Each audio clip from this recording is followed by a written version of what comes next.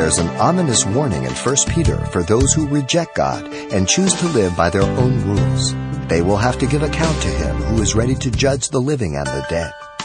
With more simple truths regarding the day when we will all give an account, here's Pastor Xavier Reese. A.W. Tozer in his devotional, Renewed Day by Day, September 24, said the following. Listen carefully. Quote, I observe with pain amusement how many water boys of the pulpit in their efforts to be prophets and are standing up straight and tall and speaking out boldly in favor of ideas that have been previously fed into their minds by the psychiatrists, sociologists, and novelists and scientists and the secular educators. He lived in the past century. A new Decalogue has been adopted by the neo-Christian, which is an oxymoron. There's no new Christianity, but they call themselves Christians. Neo-Christians of our day, the first word of this Decalogue reads, thou shalt not disagree. And a new set of Beatitudes too, which begins, blessed are they that tolerate everything, for they shall not be made accountable for anything. Wow. To believe that man has evolved and is good, able to solve all the problems of life, is used to rationalize that we don't have to depend upon God or that He is the creator of man. They focus on the good deeds of some men and women throughout the existence of man while ignoring the greater amount of evil man has committed.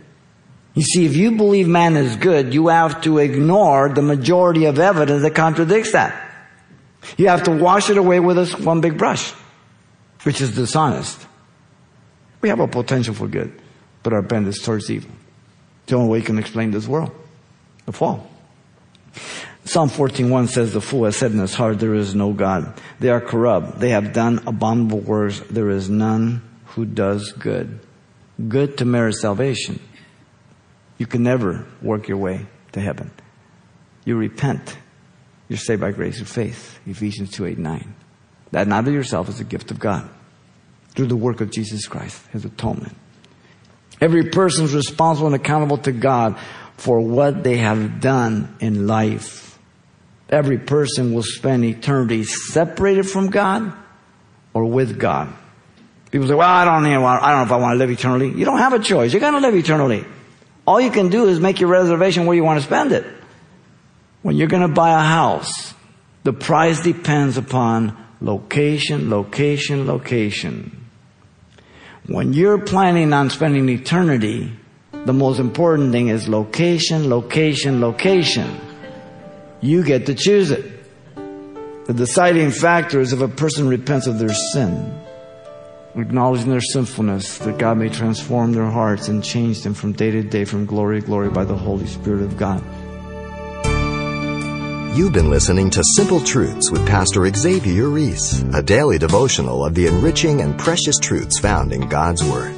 Hear this program again by following the radio listings link at CalvaryChapelPasadena.com. The studies you hear on Simple Truths are also available on CD.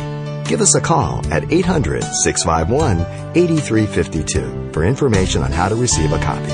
Or log on to our website for announcements about other ministries at Calvary Chapel Pasadena. It's all at CalvaryChapelPasadena.com. And join us next time for more Simple Truths.